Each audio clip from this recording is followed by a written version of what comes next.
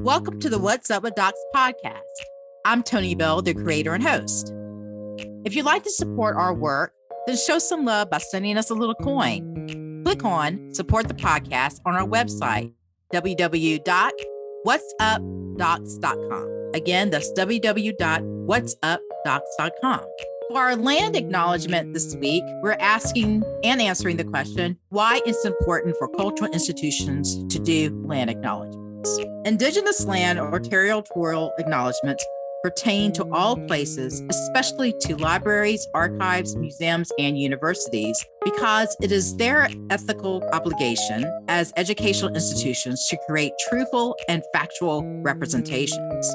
These acknowledgments have an educational function that makes them universally applicable, regardless of an institution's particular focus. They are about respecting and recognizing Indigenous people and their relationships to land through the protocols of naming place, elders, ancestors, and the times of past to future. Acknowledgement statements confront institutional legacies as agents of colonialism. Cultural institutions have utilized deeply colonial methods to develop mainstream representations of the other as territory, in addition to perpetuating and reinforcing destructive colonial narratives. Further, because of the authority of cultural institutions, these narratives have been accepted as truth, informing policies that negatively affect Indigenous peoples. The ongoing effects of federal colonialism need to be addressed. That was from the Guide to Indigenous Land and Territorial Acknowledgements from Cultural Institutions. You can find a link to the guide on our website.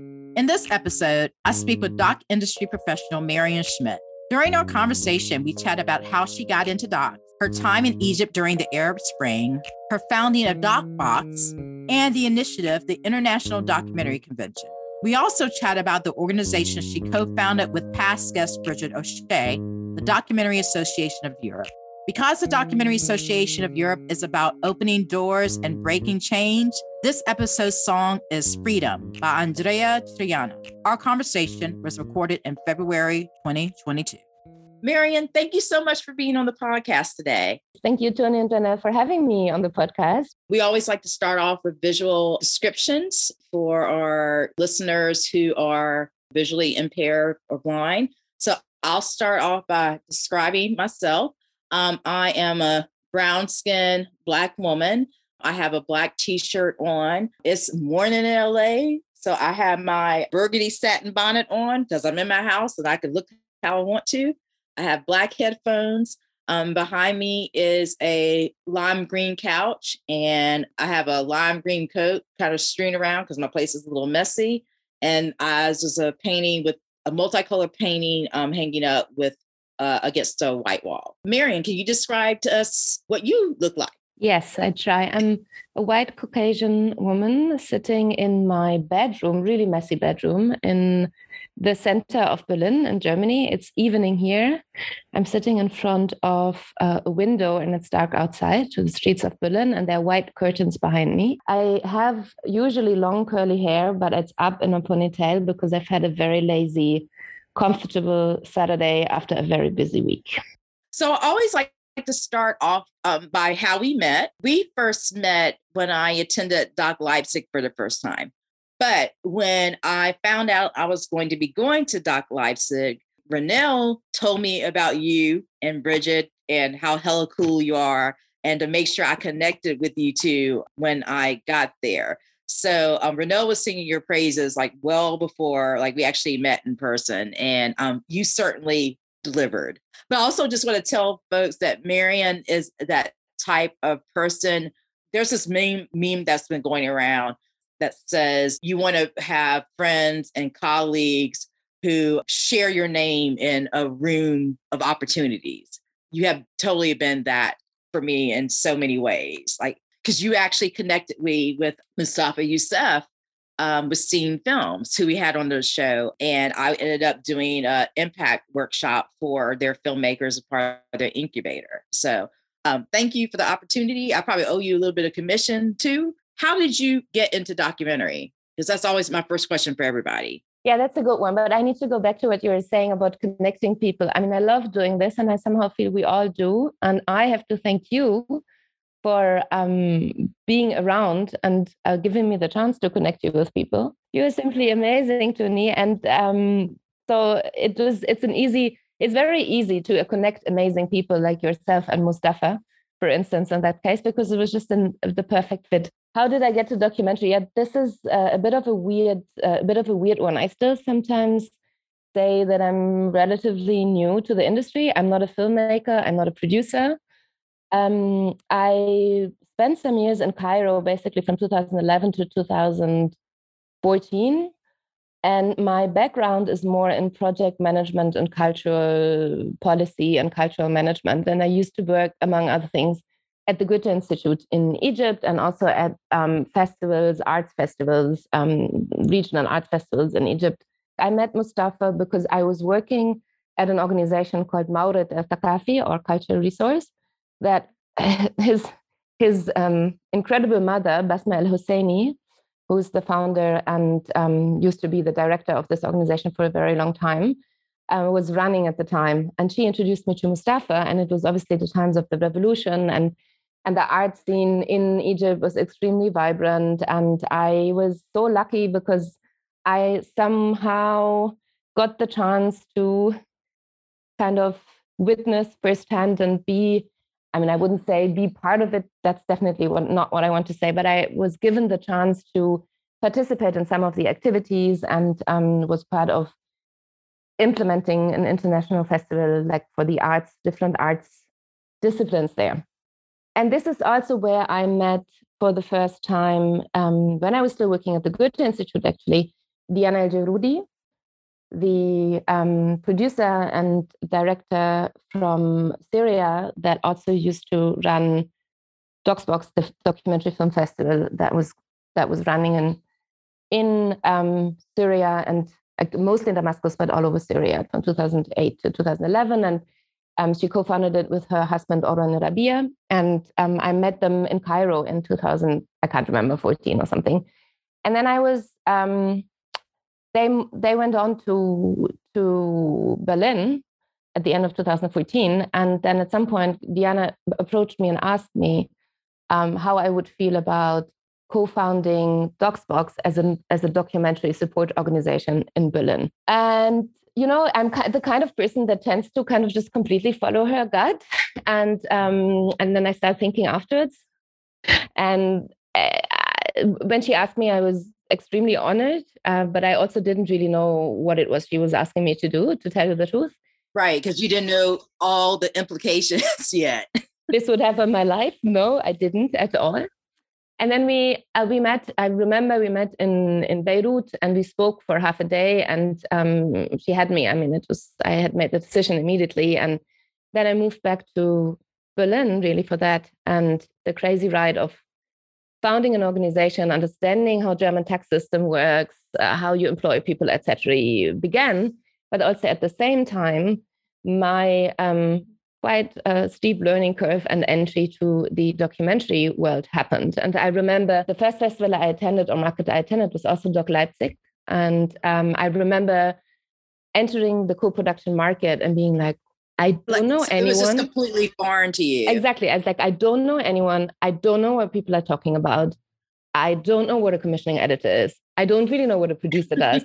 I was really like, whew.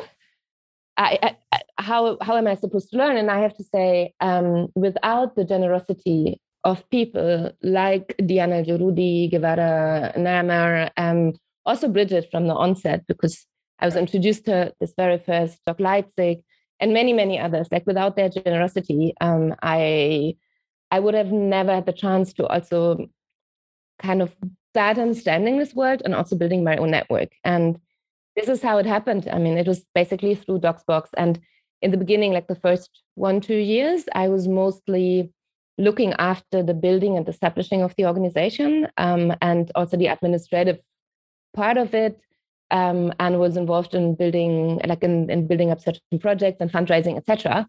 But then further down the line, I took up the project of starting an Arab European documentary convention. This is also where in the second edition we met Janelle, but we're going to talk about this later. And this was really the moment when I really was granted the chance, that's how I see it, and given, I was in this very privileged position where I was allowed to build a space where people could come together and exchange. And this, of course, also meant I had the chance to get to know many people and kind of benefit of their knowledge again and generosity. So that was really how it went. It's almost like creating organizations, like that's your thing. And that is such a huge feat. Well, you go on into a little bit about DocsBox. I'd like to kind of take us back a little bit, because you describe yourself as a project management and organizational development professional. So like, what does that exactly mean? And particularly for our folks who may be interested in getting into documentaries, but they don't want to do it from the filmmaker side. Like that's not where their gifts lie. That's a very good question that I'm sometimes asking myself as well. I guess it just kind of really, in a way, it for kind of quite weird reasons, things over the course of the last year, 5 years, 6 years, 7 years, probably already more, things just happened. And I've been doing a lot of project management for the last, I would say, almost 15 years, not only in the documentary scene. Like as I said, I did a lot of different arts-related projects. I've also worked for quite a bit, and I still do sometimes consult on projects that are kind of on the margin of art and international cultural collaboration and what other people might also call development, even though I'm really trying to avoid this term for various reasons. Why are you trying to avoid that term? Yeah, because I think it's just not the right. I mean, so development is, of course, is always connected to development aid, which also implies a certain power balance that we cannot claim doesn't exist, because it does exist. And we are all part, I mean, I myself, in my privileged position, I'm part of perpetuating it to a certain extent. I would like to see this changing, and I would like to try I think at least, or I'm giving my best to try. I mean, I don't, of course, we often do not succeed to also within these organizations that do this kind of the development work, to be an agent of, I wouldn't say an agent is probably not the right word, but someone who provokes a little bit, maybe also sometimes pokes people into looking at their privilege and this power imbalance and the way they approach the projects that they are implementing. There's a big question, obviously, of representation. There's a big question of involvement. It's like who sits behind which desks and puts projects together, and who are those that are the so-called beneficiaries of this project, and where do we claim that there is a balance between the two, when quite clearly the way the system is working, there is a north-south divide that we cannot deny. Yeah, because I actually want to tap into that a little bit more, particularly since your first documentary work was with working with filmmakers in Egypt. And for those of you who are based, for our US listeners, filmmakers from the global South and their relationship with institutions and filmmakers in the global North, there's this very similar conversation happening around authorship and extractive storytelling. Also, how in many ways filmmakers in the global South are dealing with issues around funding for the films, particularly when they want to tell their own stories. If you could kind of go into maybe some of the specific issues that filmmakers in Egypt and you work with filmmakers in Lebanon, but if you could go into some of the specific things that filmmakers from the global South, particularly from the Egypt, that they have to face in trying to, work with institutions in the global North. So what are some of the problematic things that come up? Where to start? Yes, that's a very good question. Maybe I can start by saying a few words about DocsBox and how DocsBox is working. And DocsBox is working with documentary filmmakers from the Arab region and the continent of Africa also. DocsBox does this in different ways, through fellowship programs, through support programs as well, immediate support, as in immediate kind of consultancies, but also, for instance, through events and establishing resources and access, etc. to go back to your question, one of the places to start is definitely the logic of co-production. So we have seen a lot of films coming out of the Arab region, in particular, following the so-called revolutions after 2011, because there was, on the one hand, there was a big desire and need of filmmakers to produce, and there was also a lot of imagery, images. There were a lot of images. There were many stories to tell.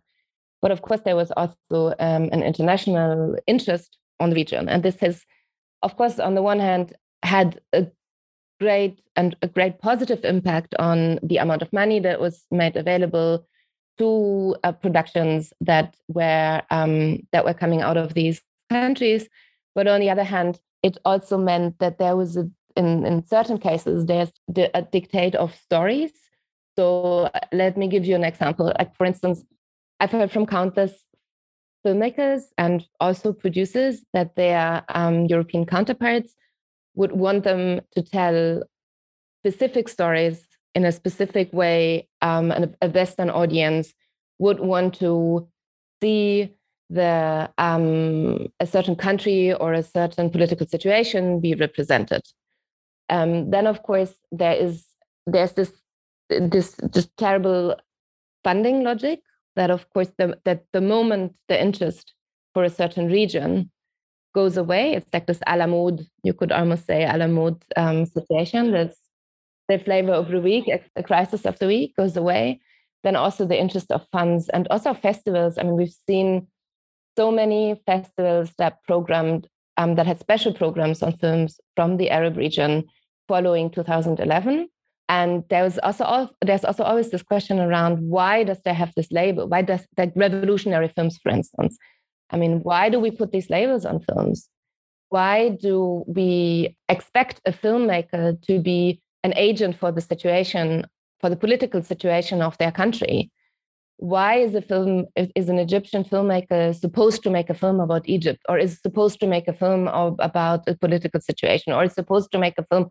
Why is a Syrian filmmaker supposed to be making a film about the Syrian revolution, and or et cetera, et cetera? You can kind of continue this and, of course, apply it to many other countries. Then the other, I think, for me, where the lack of understanding and willingness of certain European producers, but also funders, to, I mean, they often come to this country with these countries with the attitude that they know it all, and that they also know how to operate a potentially dangerous, very repressive state, because they come in from a place of entitlement that makes them believe that the way they operate the world and they see the world is the right one and the only one.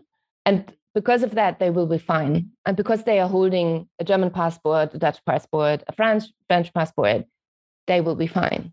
And on multiple occasions, this has put filmmakers, crews, characters in incredibly dangerous situations, because obviously we are talking, in the meantime, in many countries, I mean, before, also in the meantime, depending on the country, in many countries of extremely repressive regimes, where one wrong word, one wrong move could just make you disappear, simply disappear. And there are, sadly, countless stories of Western funders and producers that are just oblivious to the situation and that also don't really want to listen to their counterparts.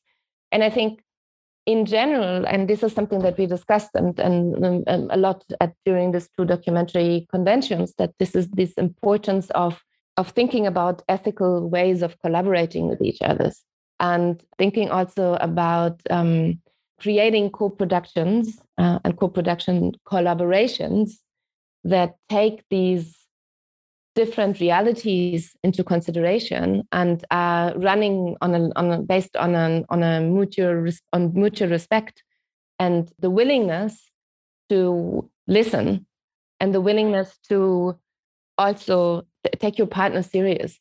That is so similar to things that are happening on this side of the pond. because I have always been, particularly since I used to work in the industry side where I was reading proposals and applications. I think funders, like basically the people who are reviewing these applications for the first time before these projects actually are finished and come out into the world, have a huge responsibility in regards to what they choose to fund and support.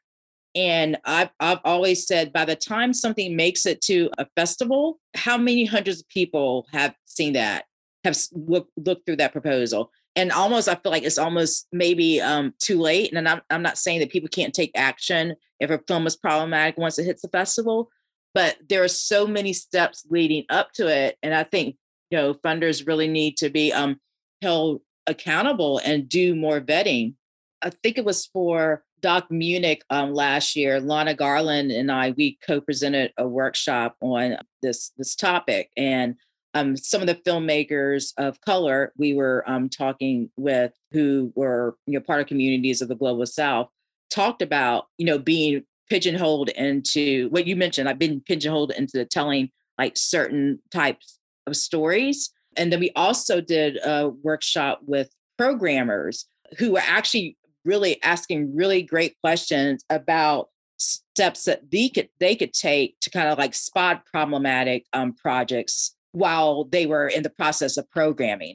And we were able to offer them some really sound advice in that regard. Like, for example, asking about the crew on a project, particularly if the director or producer are not from the communities that are being represented on screen.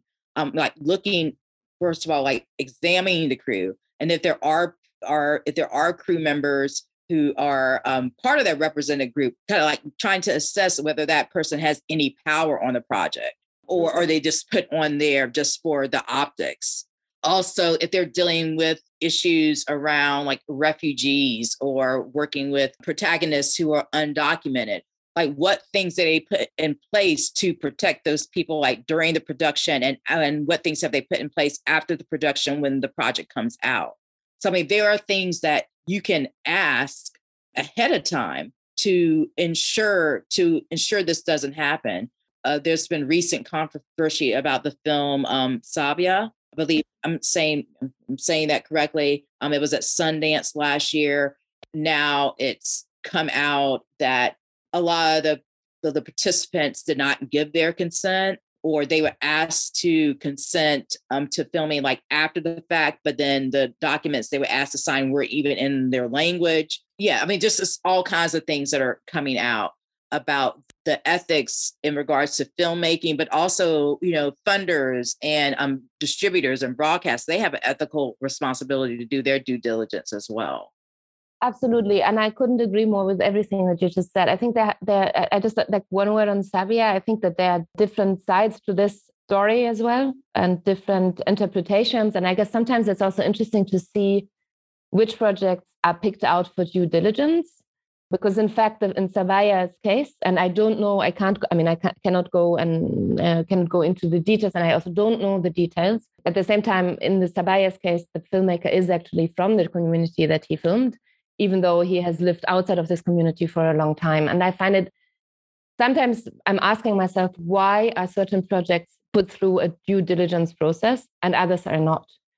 And I think that absolutely, there is a responsibility that has to be assumed by pitching forums, by development labs, by funders, by broadcasters in the projects they pick. And I think it's amazing, for instance, what you were just saying about DocFest München, that more and more festivals festivals and also other spaces start to understand that it's also necessary to offer this kind of training, even though and start these discussions, because I feel, again, and it brings me back, and I'm using the word on purpose, it brings me back to this entitlement, and I'm using it because I know when I first came to Egypt, I was as entitled.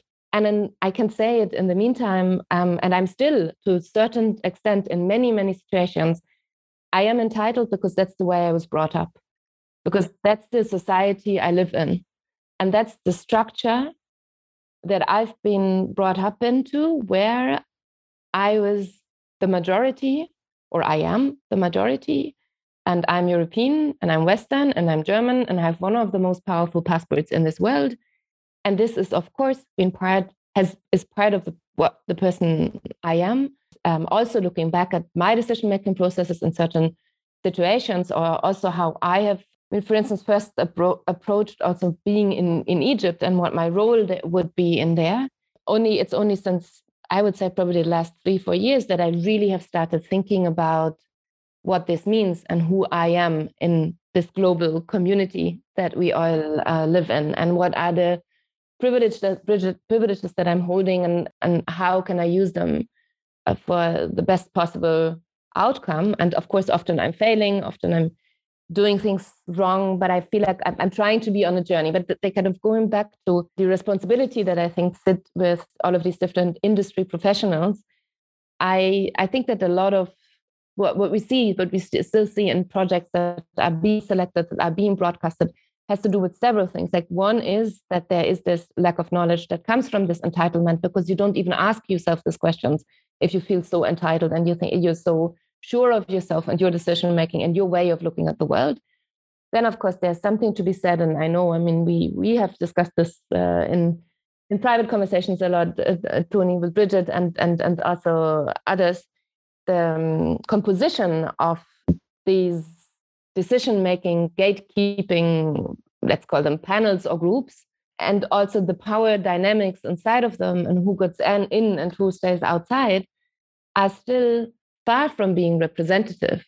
And I think it's very difficult for us as human beings to completely let go of our unconscious biases.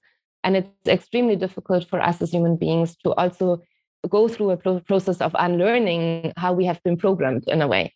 And when you're not even aware that there's the potentiality that you should be doing this, then of course you don't change, or it doesn't change.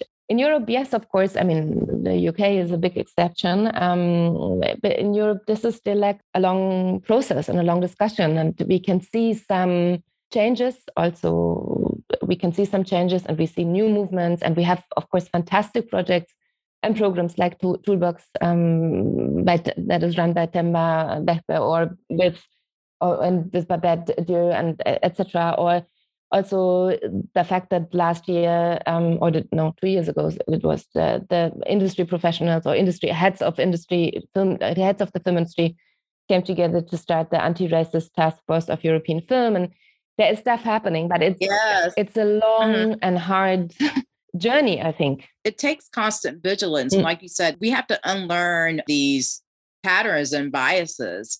And what I came up against in my old job was, often if a project that came through was problematic in some way, I would reach out to them and address it, and to let them know that they need to address it. One of the issues was, if a filmmaker was particularly moneyed and white and male and prominent, my supervisors would just give them a pass. And that was incredibly frustrating, because they would be touting this message of being progressive and being ethical, but then behind the scenes, they were doing the complete opposite. And that was frustrating to see, particularly because I think it's a different situation if you're learning and you don't know and you make mistakes. But when someone is telling you that, this is like wrong or unethical to do, or this needs to be addressed, but still you move forward, that's a whole other issue. At some point, Marlene, I'm going to have someone from the Jerome Foundation on the podcast, because they actually have this, I want to misquote the name of the document, but it's this retool equity document. I had the opportunity to be on one of the panels, review panels for the Jerome Foundation, one of these past years. And it was an incredibly extensive process.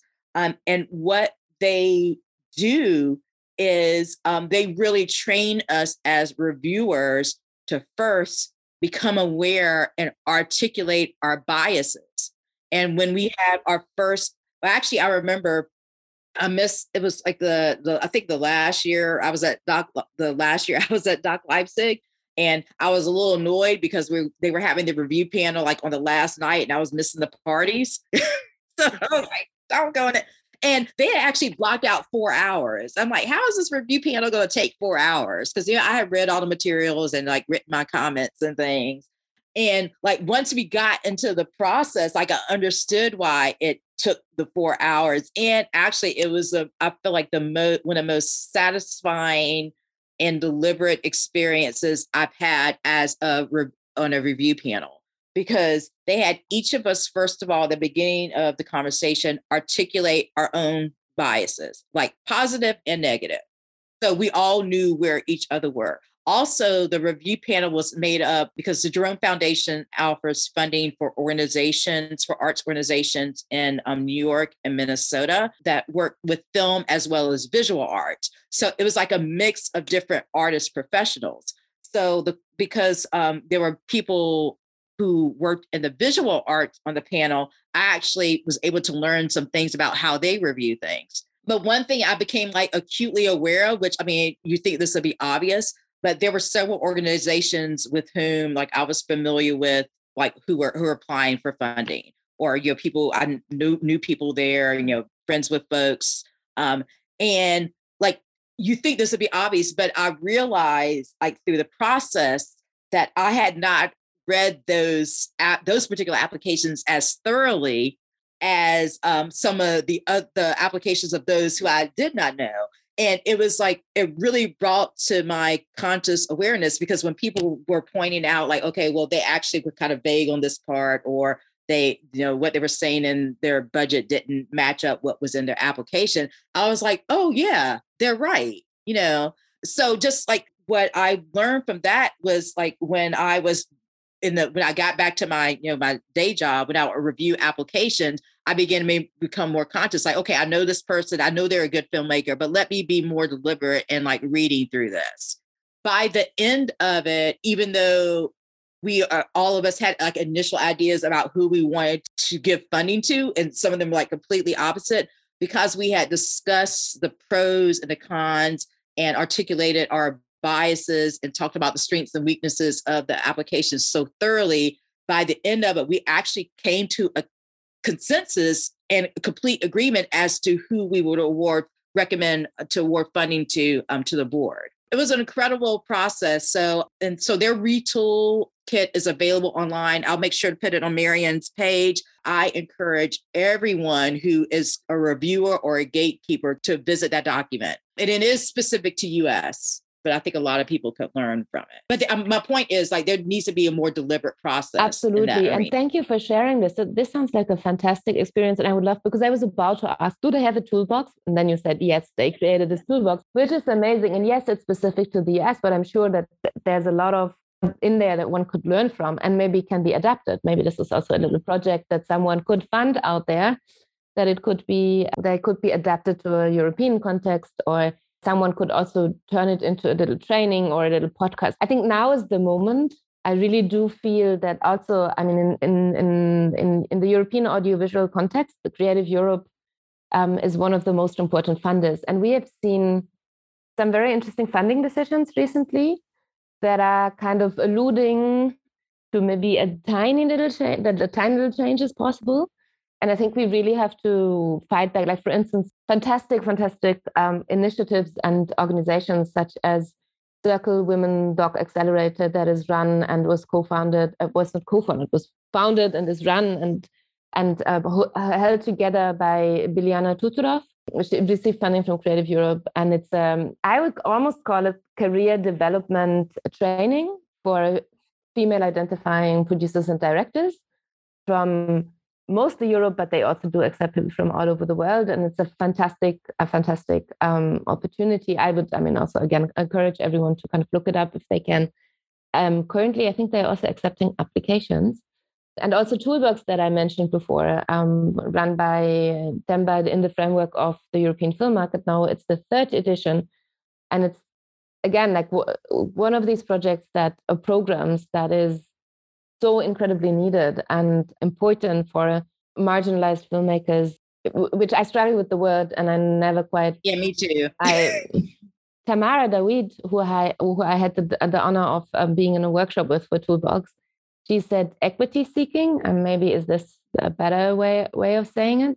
I sometimes say under-resourced, but I also couple that with over-resourced. True. Because there are filmmakers who are over-resourced.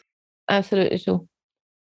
Yes, I mean, I would like to see this toolbox, because also I think it's not only like it's also interesting because part of my life also takes place outside of the documentary world, like somewhat outside of the documentary world, because I consult on projects in different, as I said, more development related organizations, bigger organizations as well, and who also mostly work with film. And also I can see that there is, at least in some places, there's a big hunger for more training and more information on how these structures could be changed and how decision making could be done differently, and also sometimes, because they are all based on public funding logics, sometimes also the maneuvering space isn't as wide as those working in the space would like it to be. But I still kind of really feel that there's a hunger and a need for people to really be fed with information. And of course, there's also one's own responsibility, because at the end of the day, there's a lot out there and you can also self-educate and do the work. But if there's a possibility of supporting structures or people that work inside of structures, kind of start the journey and be prepared to change, then maybe that's already something that I feel I would like to support, because I've been also supported in such situations from other people. Okay, so I wanted to move on to the International Documentary Convention. Can you talk about like what made you want to start that, but also about some of the phenomenal work that's come out of that initiative? Yeah, I mean, the documentary convention started, we had the first edition in 2018, and it was obviously, it was not me alone who started it. It was in the context of DocsBox, and it was together with fantastic organizations from different parts of the world. We did it in, like DocsBox did it in close partnership with AFAC, the Arab Fund for Arts and Culture. The very initial idea that Diana and I had, I think, was to create a space where industry professionals from both the European context and the Arab region could come together and discuss in a kind of, I would say, think tank over 3 days in a nice environment, to assess the status quo of co-productions and funding mechanisms and distribution possibilities and collaboration, etc., without the pressure of a festival environment or a market environment.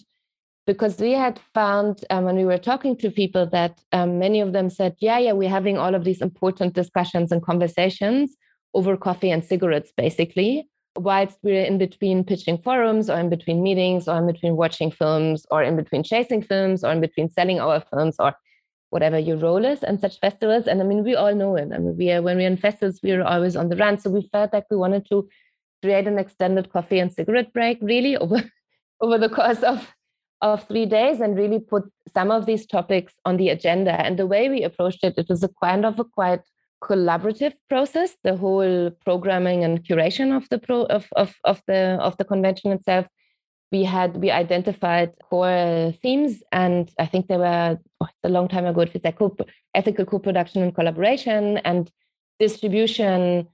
In the first year, there was a group that dealt more with representation, and each of these themes had an expert group.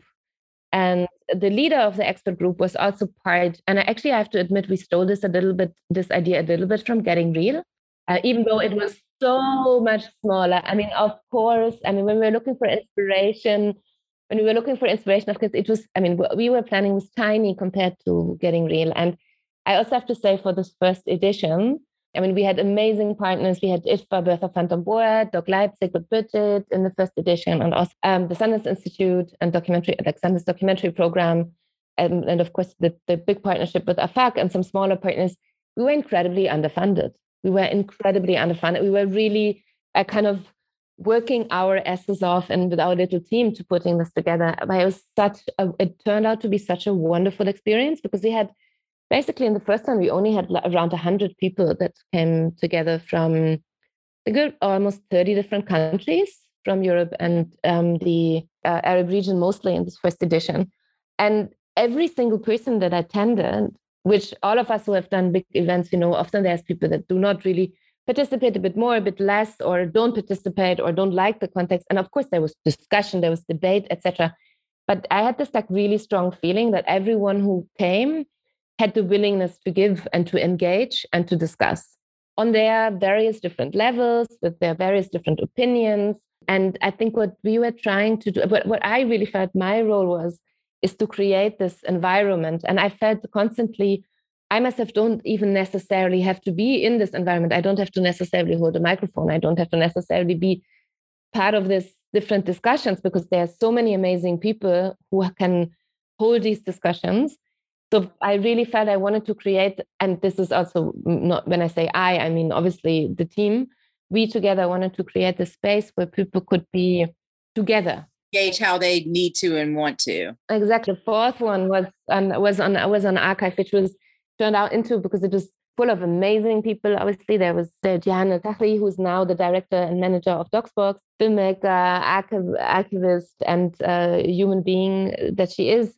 Yeah, we actually talked to her as part of Leipzig's programming, but it was like phenomenal talking to her because, like, you know, my background, like I got into docs via archival research, and like it was really phenomenal speaking with her because she knows how to challenge you in a good way.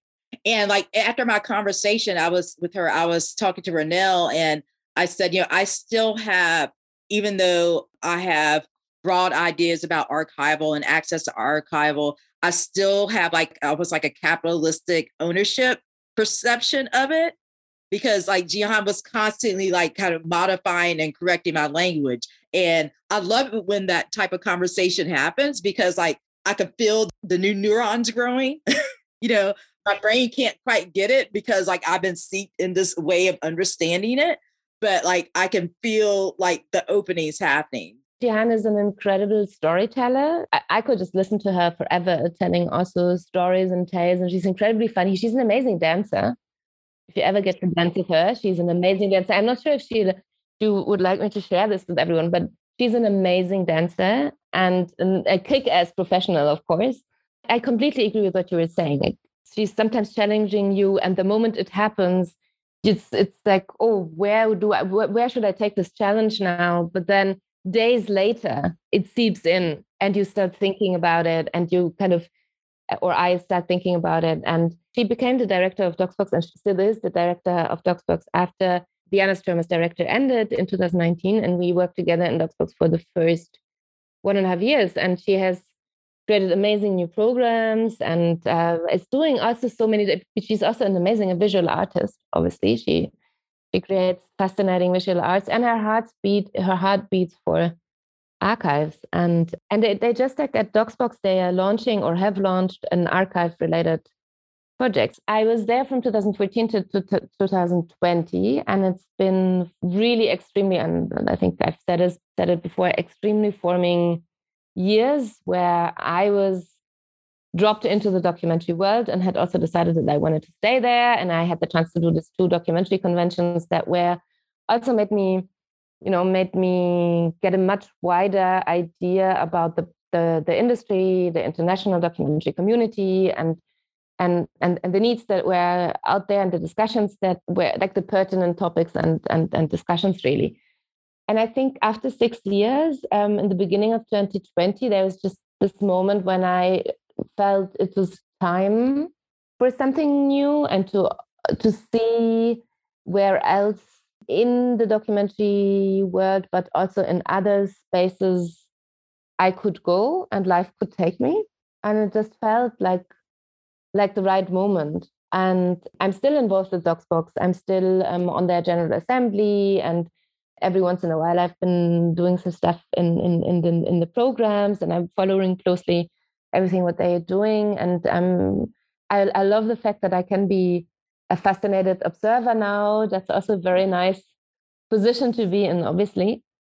However, for me, it was just time for change. You know, sometimes also, in particular, when I feel like when you've been part of founding an organization and you've gone through the teething problems and and brought it to life, and then seen the first programs happening and all of this, right? It was just that's the time to let go, I guess. Mm-hmm. I think there is this, I mean, I wouldn't call it a founder syndrome because I'm really considering myself as one of the persons who was part of putting this into being. So, but at the same time, my view of, or my weight on an organization that I've founded is also, of course, something that the organization has to carry. Mm-hmm.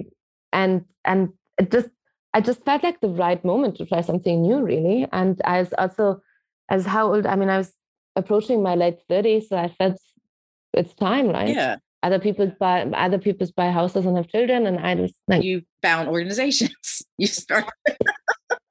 Yeah, maybe that's also something strange that has happened to me over the course of the last.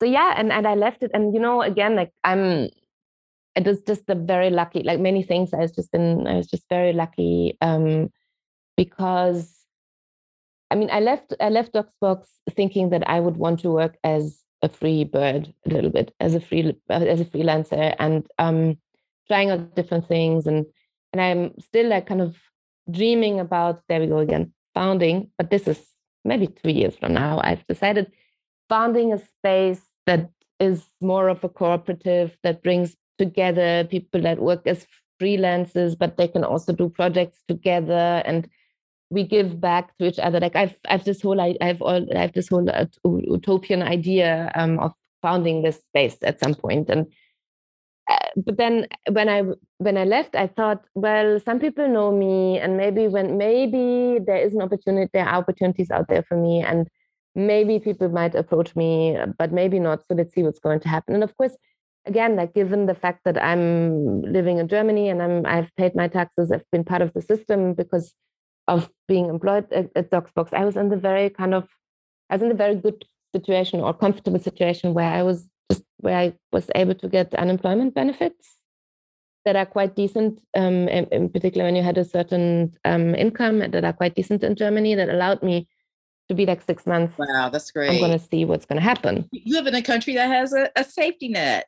Yeah, it's very true. And again, it was also interesting when it happened. I tell you, like in the beginning, it was very difficult for me to accept that. It was very difficult, even though I knew I needed it, and even though I knew I also, quote unquote, deserve it because I paid my taxes and I paid my social insurances, etc.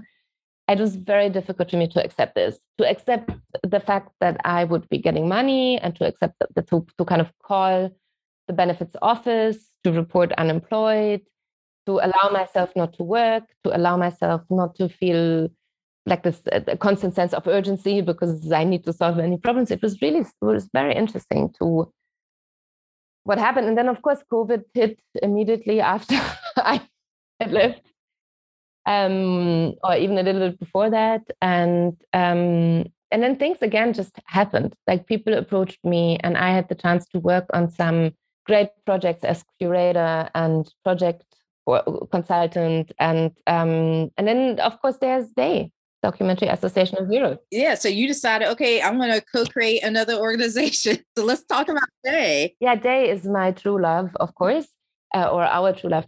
I think it was a 2019 ITFA where Bridget came to me, came to me and said, I need to take you out for lunch, girl. And then she took me out for lunch, and then she told me about her plan, or at the time it was still like an idea, almost a plan. And she told me about the idea of founding a new European documentary association, the Documentary Association of Europe, or DAY as we call it now, and asked me more or less at the time if I would be interested in being on board, or could imagine to consult her, because she is also based in Berlin.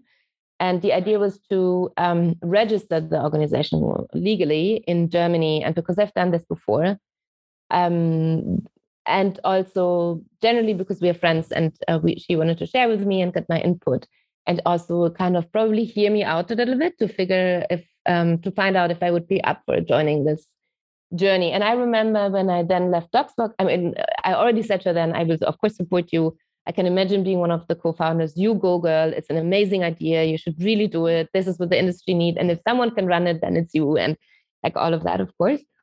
And then I remember we like the co-founding happened in Berlinale 2020, again, just right before the first lockdown here in Germany. And I was one of the co-founders with a great 8 people. And I very clearly said to Bridget at the time, listen, I can support the registration. I can support you with the paperwork or any like, but other than that, no commitment. I'm 6 months. I have nothing. I can be here and there, but I don't really want to be taking any role on. I can't tell you if I will be the co-director on this or not. I really think I'm just a consultant and supporter. That's what I am. Right. I had commitment issues, basically. and then kind of the work on day quite intensified quite quickly. Also because obviously I was in this very nice situation where I was receiving this benefits and I didn't have to earn money and I had some more time than usual. So I was also able to work on it. It was fun, and working with Bridget is a lot of fun. We have a great time together. And then I remember at Cannes Docs, virtual Cannes Docs, of course, in 2020, she said, so Marianne, they require us to put our job titles. What do you want to be called? How do we call you? You have to tell me. I mean, now you have to decide. You have to call you something. You can change it later, but tell me. And then it was the first time that we both called ourselves volunteer co-directors. And then I think it kind of naturally stayed that way. And suddenly we were the co-directors of the Documentary Association of Europe. And we don't use the volunteer anymore, even though we are still volunteering for it. And it's been yet again an amazing ride. We have in the meantime, maybe for those who don't know, I mean, the day is founded 2020. It's a membership organization, and we accept members from all documentary professions from inside and outside of Europe to join the association. And how many members do you have? In the meantime, approaching 500. Okay, go ahead, y'all. That's great. Yeah, it's a bit, because every once in a while it's also a little bit crazy, because obviously, as you can imagine, like the first year, the whole institution only existed online. I mean, we had planned this big festival, right, and then it never happened. And then I remember too, at one point, y'all were doing, I don't know if you're still doing it, but you were doing like regular meetings, and I would try to wake up for some of them because it was like 6 a.m. my time. But talk about like what some of the initiatives that you all are doing. I specifically remember someone was mentioned in a few meetings I was able to attend that there was really differences in support for filmmakers in Northern Europe versus Southern Europe. And y'all were trying to address that imbalance. So can you speak to that, as well as like other initiatives y'all are trying to? So I come back to these meetings because this is one of the things that I love the most in the last 2 years, I would say. We started this weekly hangouts, and they were basically, again, like creating spaces for people to discuss. And we had different topics and group facilitators. Everyone was volunteering. And of course, it was the first lockdown. So everyone was locked down. And many people, we just realized it was born out of the realization or the reality of all of us, or many of us feeling lonely and disoriented, and in particular also filmmakers being in positions where should I accept being invited to film in a virtual festival or not, etc. And then we had this from March till November, with a little break in the summer, every week. And sometimes we had up to 50 people that were joining us from all over the world. And it was discussions on topics such as online, like there was an ongoing topic on online distribution, because this was obviously something that people had a lot of questions about. Yeah, people didn't know what to do. Exactly. They really didn't know what to do. And it was also a work in progress, right? We were learning it whilst we were doing it. We were making the experience while it was happening. Then the realities kind of kept changing so quickly. And then there was one where filmmakers would just kind of present their projects to each other and talk about them and give each other really like peer-to-peer advice.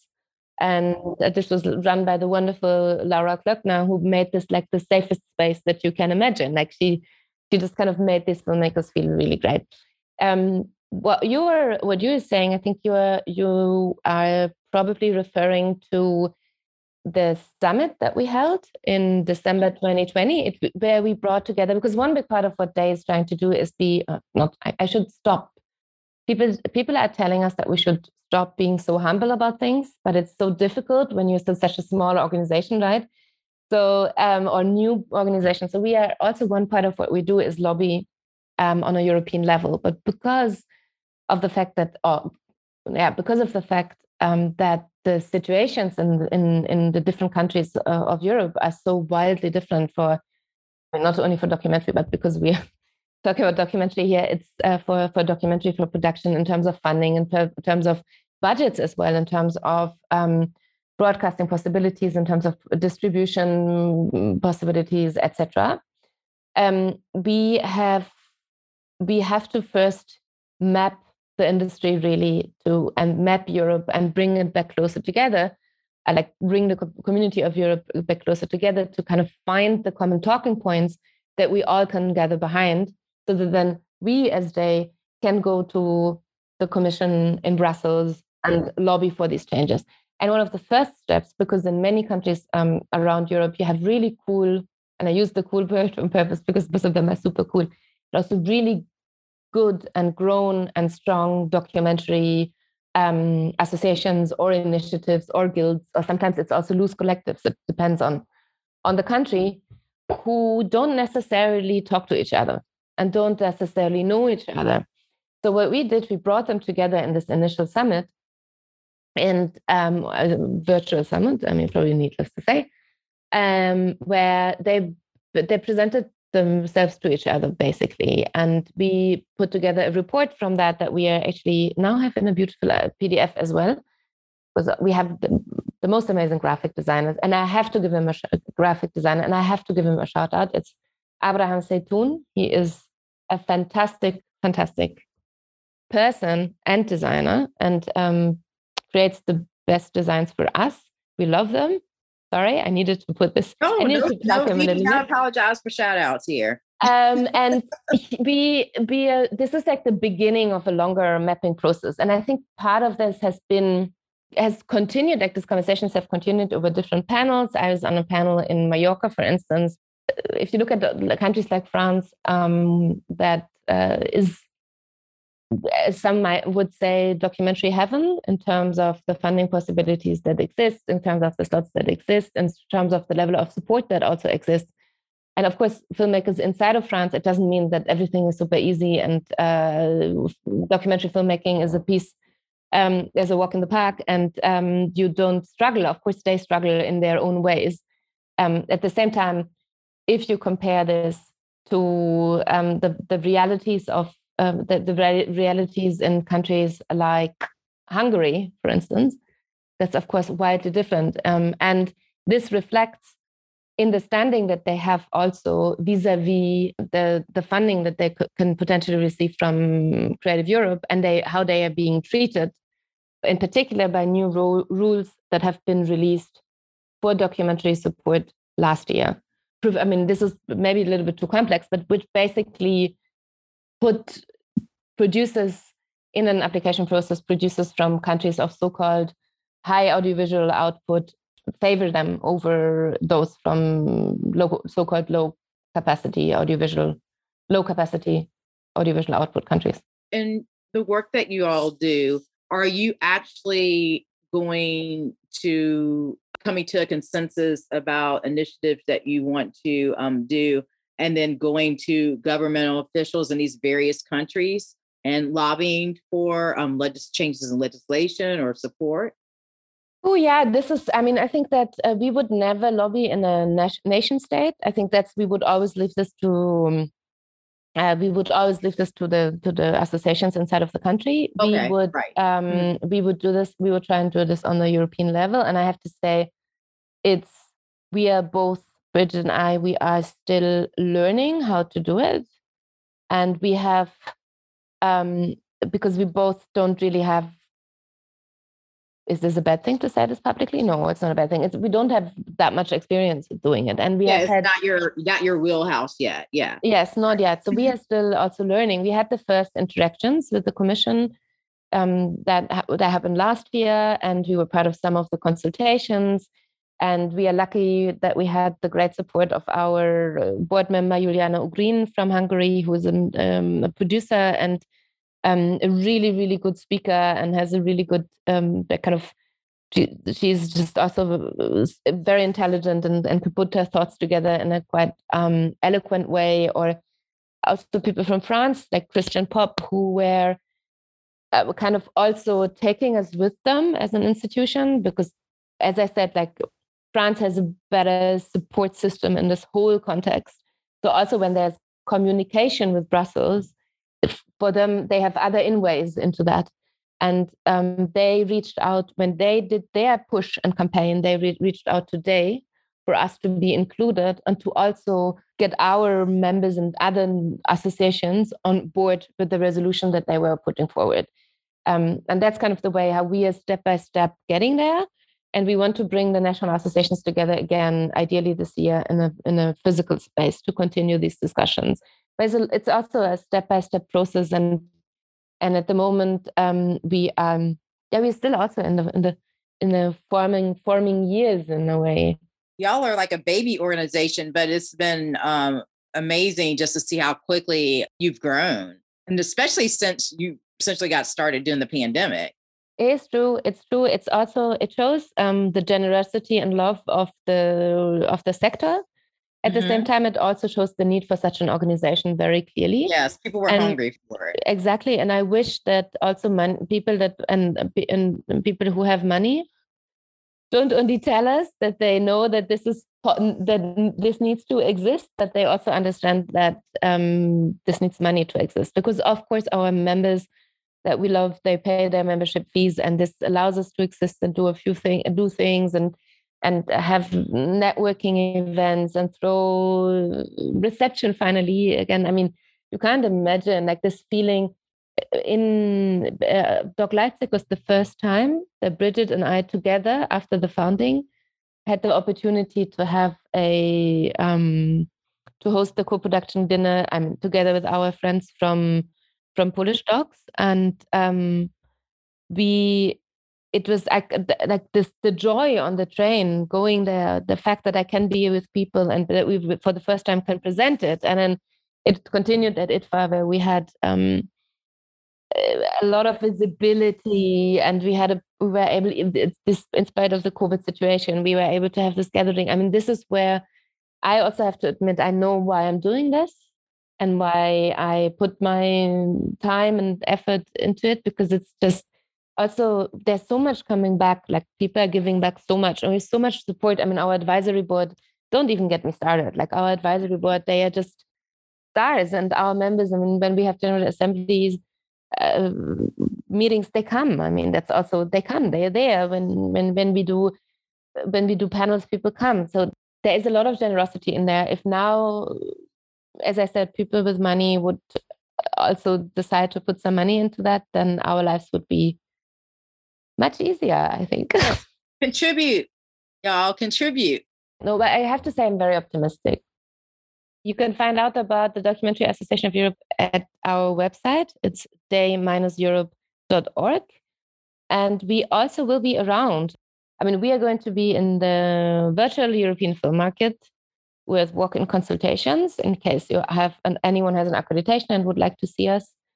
But also, anyway, we are very approachable. If you would like to get in touch with us, just send us an email. And then we'll be around festivals, really. Like, hopefully they will happen. So I will be going to Thessaloniki, and Bridget will be in Ukraine at some point. We'll definitely be represented at Vision du Riel and in Candox. And so we'll see. We'll be around, and we hope to see everyone. And I just kind of really, really, really hope that I can see you, Tony and Ranel, at some point in person again in 2022. And I just hope that we will get out of this pandemic. It was so wonderful to catch up with Marian and hear how the Documentary Association of Europe has grown since the organization was first mentioned on our show with our conversation with co-founder Bridget O'Shea. Marian made so many great points, including the importance of unlearning patterns and biases rooted in unacknowledged privilege and entitlement. She also speaks about the need and responsibility of institutions to create a space for open and frank discussions without centering themselves. People and institutions grow for the better when we are challenged. In our next episode, we're headed back to California as I chat with a co-founder of Represent Media, Jennifer Crystal Chen. Thank you so much for listening today. And if you liked any of this episode, please share it with a friend. Remember to rate, review, and subscribe on all your podcast platforms. When you give us that 5-star rating, it helps to make people more aware of our show. Visit our website at whatsupwdocs.com. That's whatsupwdocs.com. And make sure to sign up for our mailing list to get the latest show news. And you can find us on Facebook and Instagram at What's Up WDocs. Again, that's What's Up WDocs. And remember, keep telling your stories. Today's episode was hosted by Tony Bell and produced by Renelle Schubert. Music is by Sierra Thomas. The What's Up with Docs team would like to acknowledge the traditional, ancestral, unceded territory of the Chumash and Tongva on which we are recording this podcast.